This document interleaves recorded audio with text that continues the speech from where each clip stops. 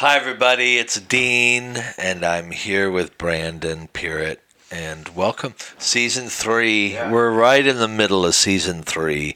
We've done talks on Well, our last one was on wealth. wealth, One before that, I think, was commitment issues. right? Yeah. All that, being disreputable, all of that stuff. But today, we're talking about addiction. What does that mean, young man, when you hold up your fingers? This is episode 7? Episode 7. They're trying to help us out. Abe tells me They're helping us the out. crew, we have a crew of about 15 people here. Fact checkers. But you know what? They haven't had to do much fact checking No, they because we've haven't. been on it, you know? Yeah, we have been. This is episode, according to Abe, who is the executive producer, we are episode 7, and we're going to make it about addiction. Let me tell you a story. All right. And see, I'll tell you 2 stories, and you tell me like stories, which parts of it you relate to. This is like June or July, so we'd been in lockdown for a couple of months, and I get a call from a buddy who himself is an addict, and he was drunk. And he, through choking back tears, told me that his son had overdosed. And he had been doing well, but then the lockdown isolated him. It's like this negative cycle he was explaining to me. He had sobriety, but then the lockdown isolates him. Isolation creates negative thinking, which and downward spiral thinking, which makes it more attractive to get hammered, which means the addiction started back up, which makes you feel worse, which makes you isolate more, Sure, yeah. and the kid ends up dead. Another story is, last week I saw a buddy who I happened to be down on the waterfront, and he saw me and pulled over and said, I'm down here worshiping. I've been 21 days sober, Amazing. Which part of that's happening right now, yes? Yeah. For sure. Let's talk about addiction and how people get into those negative patterns and how people get out of them, because we've both been in the helping profession a long time. And I guess to be human is to be addicted, right? Yeah. Would you agree with that statement? Yeah, I think we all have patterns. They don't, not necessarily a drug pattern. It could be a food pattern. Yeah. I like the same restaurant. I go there every day. Yeah. And is that all addiction is pattern? Taken to the absurd level? Well, I'm no psychologist, so maybe but I am I am experimentalist, I guess that's the thing. Yeah, I mean, I would just say you find yourself in bad cycles and bad patterns because of bad thinking and hurts. Right. You know, when you mentioned those 3 stories, I sit over here in this chair and I hold back tears because I can relate to all 3. And it's all a part of. It's all of it, every bit of it. So everybody gets hurt. Therefore, everybody has a choice to make how you're going to handle that hurt. Absolutely. You're either going to kind of work it out and grit through it, and some people do. Some people just kind of grind through stuff. Sure. But other people, they have too much to drink, or they eat, or they do porn, or they do. Yeah, I think there's just, when you say, and I'm sure when someone reads this or listens or sees the topic or the heading, it will intrigue them because addiction in itself is real, and people are addicted. I would dare to say everyone is addicted to something. I was just going to ask you, do you think the word is overused? Because it feels I like think it's everybody's misunderstood. Misunderstood. Okay. Personally, I think the word addiction, your mind immediately goes to heroin and needles in a the corner of Seattle. Yeah. That's why you say everyone is, because it's not just that guy. Look, mainlining black tar heroin or something. No. Yeah. I think in some ways there are people that cope with indulgences of anything. Yeah. I mean, I think so. It just means to be human. it's is appetite. Appetite. It's to be human is to have an appetite, and to have to fight overindulging that appetite. Yeah, and you like cookies. So and so likes this, and so likes this, and one of them will get you very large and could cause you to have heart condition and body malfunctions, and the other one is illegal based upon culture and society, and will do damage to your body as well. I heard a guy say obesity is the only addiction that the church approves of. How many fat pastors? Yeah. Now you're going to meddling. Yeah, but yeah. No, I'm in. This is a disreputable podcast, man. And I grew up in the South, okay? Right. And they would shame you to hell at church on Sunday morning. Yeah. And then they would go to the buffet and they would have... We call them plate stackers. 6 plates. Yeah. And you're like, okay. Like, yeah, I got some stuff I got to work on in my life. Right. I get it. Or, Right. But... I don't know. I think there's misconceptions, man. Yeah, for sure. To be human. I don't love, if you want to hear a disreputable statement. Yeah. I don't love the isms. Yeah. I'm an alcoholic. Alcoholism. To me, you're a guy. You're a human. You've been overindulging. I don't like. And again, I'm sure somebody will light me up on it.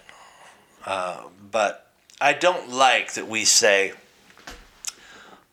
Brandon's an alcoholic forever. Prescribed.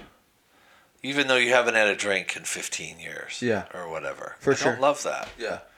And at some level, that appetite got out of hand. Right. You put it down. You have to continually put it down in your thinking. Yeah, for sure. Before you put it down in put the cup away, But I don't love that. The way our culture talks about it, it's just like, I'm an alcoholic. You haven't had a drink in 20 years. What are you talking about? Yeah. You used to be. Yeah. I think it was in the last few episodes. I don't remember which one exactly, but I was telling you about a conversation that I had with Shepard, my son. He's 5, and he was telling himself he wasn't cool or whatever. And I think the same thing goes for this topic as well. As you think, you say, as you say, you do. Proverbs 23, verse 7, as a man thinketh in his heart, so is he. Yeah. And I think there are a lot of people that have given themselves labels based upon decisions that they've made. I have dealt with drug abuse in my past. I've been pretty open about, 15 years ago. I'm 37, 17, so it's like... Yeah. But you still have to make a decision every day to be sober. Absolutely. But do you have the inclination do you want to do it every day, or just on when painful episodes come? Yeah, I think it's I don't know. There's not a want to do it every day, and I wouldn't even say there's a want to do it when painful things show up. What's your trigger then? It's your natural. It's your not natural. It's your Achilles heel. It's your vice. It's your thing. Yeah.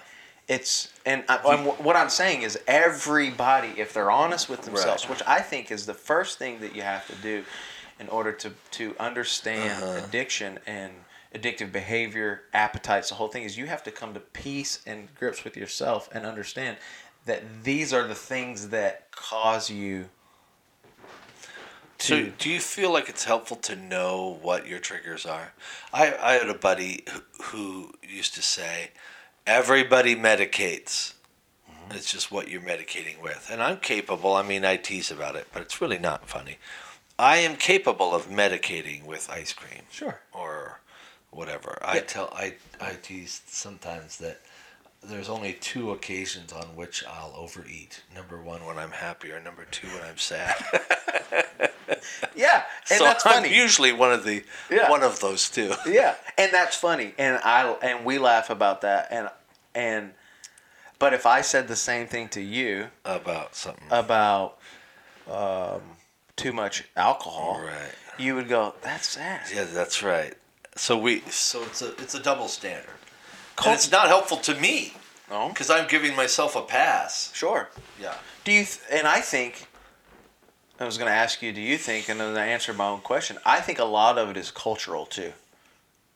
I think a lot of it is society. I think a lot of it is the way that we've allowed certain things to happen based upon decisions, power, government, if you will. You know what I mean? Give me more on that.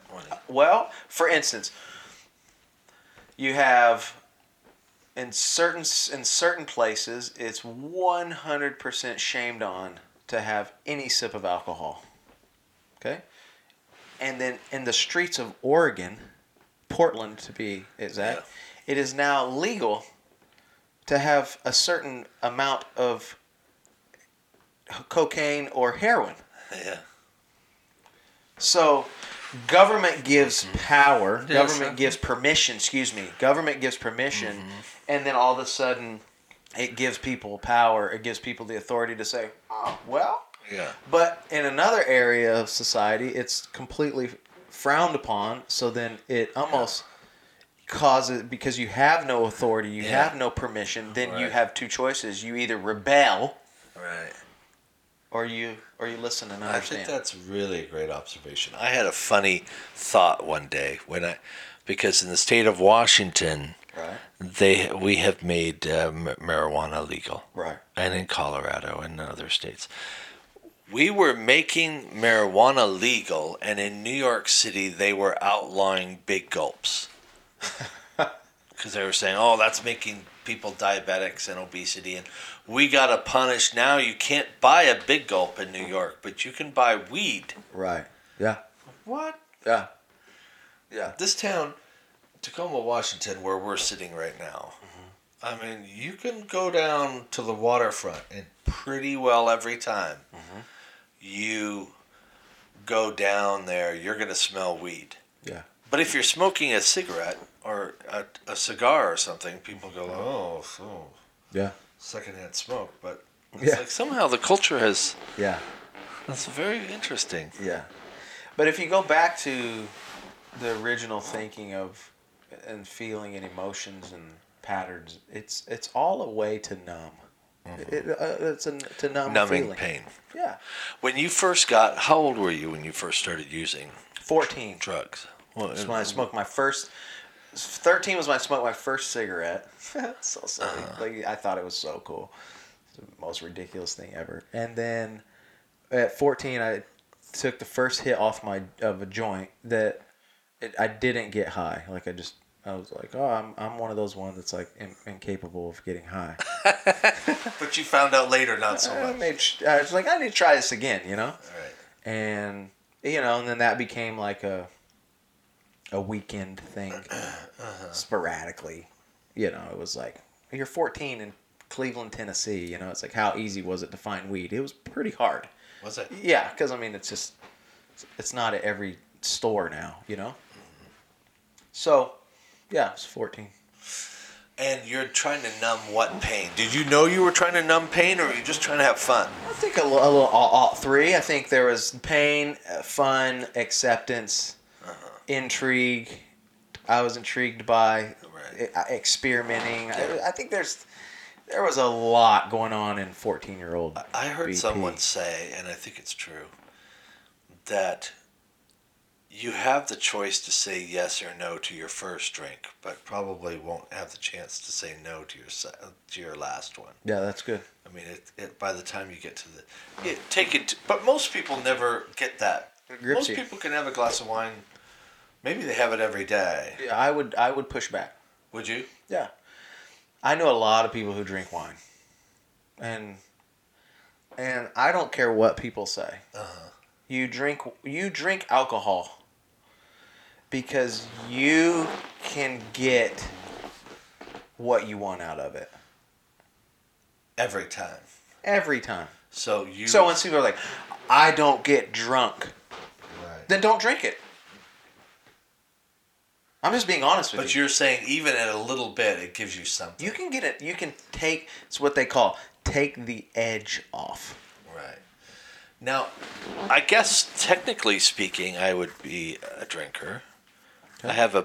I have a beer. I mean, I don't know. Maybe I have a half a dozen beers a year. Sure. I don't drink hard alcohol. I don't like wine. Right. But on a nice day, I'm capable of it. And I've gone. I've gone years, maybe a decade, without having one beer. Right. Yeah. So it's never been important to me. Do you still occasionally have a drink? Yeah. I don't. Yeah. How do you process that? And what do you want for Truly and for Shepherd? Because yeah. I can answer that one because I think about that all the time. I want my kids to not be afraid. Right. I want my kids to not have to hide anything. And that's kind of where I came from. That's why I sort of like I want to model for my kids that it's not a magic. It's not taboo. Yeah. Don't get drawn to it because it's like, ooh, what's that? Nobody, and don't disrespect it either. Totally. It can be dangerous, like a car. Absolutely. I use a car. It's a great example. But a car could kill somebody too. Mm-hmm. You gotta respect it. Absolutely. Yeah. I don't want my kids to have to feel like they have to.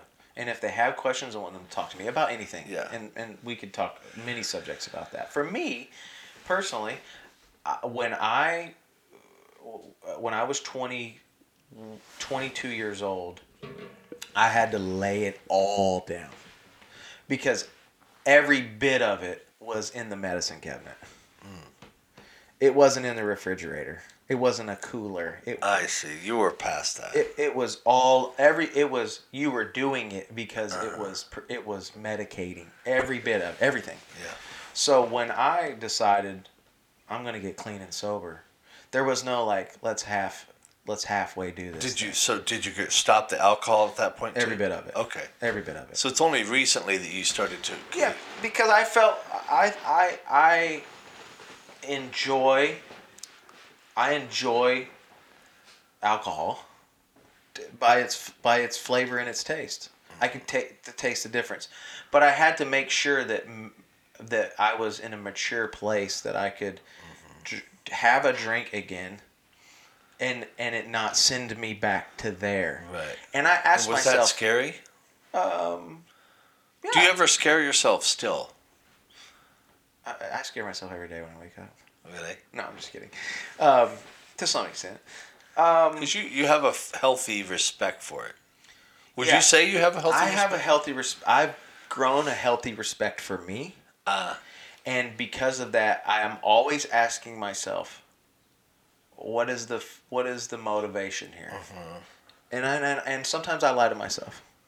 Like I think we all do. And you got to catch yourself. And I have to catch myself. That's good, bro. I appreciate your honesty because I think a lot of people are like that. We have to catch ourselves and go, nah, yeah. I can't. I got to dial this back. But once again, it's okay. So this is a topic of drinks or whatever. But what's the topic of or appetite of choice for someone else? Yeah. Okay. So I have a theory. Okay. Right? And I see this in you and me. We're opposites in this regard. I think that some people are drawn to addictions that put them out of control. And that seems to have been your pattern, where you want to turn off. You use those... Yeah. Turn off the pain. Yeah. But there are other people, and I consider myself one of these people, that the idea of being out of control or off is not attractive to me. Right. Because I don't want more chaos than I've already got. Right. So controlling addictions, food or overwork, workaholism, these are trying to control people, get them to do what you want to do. These are things that I've had to fight. Sure. Because I don't want to tune out. Yeah. That to me is too scary. No fun. Right. The idea for me of being hammered, or I've never been drunk in my life or high in my life. I've never taken drugs. Right. But I've never even had one hit of marijuana, and the idea of it isn't attractive. Mm-hmm. It's like not the idea. Right. It's like if somebody says I'd like to go to Antarctica, I'm like, wow, Go for it. Not for me. I don't want to be cold. Right. Yeah. It's no adventure for me. Yeah. But if you're describing Hawaii, yeah, oh, well, that's a little more attractive. And for me, that workaholism, these things, these obsessions, which could be addictions. I think they are, right? Right. They destroy people just like alcohol. For sure. People give up their marriage for pills. Absolutely. People give up their marriage for jobs. I Absolutely. don't really. The net effect is the same. Mm-hmm. Mm-hmm. So in that way, we're the same, but we're different. Yeah, totally. Yeah. I was. This is about being human. Yeah. These are human problems. 100%. When we said one of our more popular podcasts is one about commitment issues. Not everybody has commitment issues. Right. But everybody is fighting to control their appetites. You started with the word appetites. To control their appetite, to get work to satisfy, to get money to satisfy, to get drugs to satisfy, or sex, or whatever. Yeah. Because power. We're not robots. No. And I think this topic should be discussed in depth for a long time, because I don't think people are honest enough with themselves, and I don't think people who talk about this subject are honest enough with the subject in itself to really give people the freedom that they're really looking for. Uh-huh. And everybody has willpower, mind control. Mm-hmm. I had a buddy say to me one time, the only difference in you and me is that whatever you put your mind to, you'll actually do. Now, he is accurate when he's talking about me. If you hone in on something. If I hone in on something, I will do it. Now, my addictive personality, and I'm not trying to label myself. I'm just understanding my patterns. If I start working out, I will go hard, all in. And you've seen that in our time together. Yeah. You've seen Big B, swole, and then all of a sudden like super skinny. You're like, bro, what the heck? It's like because whatever I put my mind to. Right. And I think that's might be the pattern of a lot of people, is they just don't know how to put their mind to something and then actually do it, man. And the problem with what he said is actually a lie about himself. Yeah. By complimenting you, he was denigrating himself. And his self-talk is, I'm not going to do it. I'm not going to do it. But the same thing he's telling me, he could do too. Yeah. In fact, he's doing it. Whatever he's putting his mind to, he's doing. Good, Brandon. Mm-hmm. So it's like, it's shifting. It's shifting the way that you process and you think. You have turned me on to a guy named Grant Cardone. Yeah. The day to meet him would be very inspiring, because I appreciate his journey, and not to hear talk about his journey, but he's one of the most successful humans out right now, doing great things for society, and also he battled some of the same similarities that I battled. Right. He was 37 years old, which is the age I am now, so I got a little head start on him. He decided, gotta get busy. I gotta get to work because that's not going to help. And just, I don't know, I think everybody has that in them. They just have to have something big enough to live for, that they'll stop killing themselves every day. Yeah. And I think that's a problem, that people don't have something big enough to live for. Yeah. So good. I love it, man. I'll just die today. I'm proud of you and to watch you build a great life, Yeah. Because it didn't have to be that way. I've seen a lot of people in the ministry who just haven't put it down for whatever reason. Right. And I bless you, because you have a beautiful family, and they're worth fighting for. And I want to thank everybody who's listening. I love you. I know we're not addiction experts. Yeah, no. So this is not the psychology talk.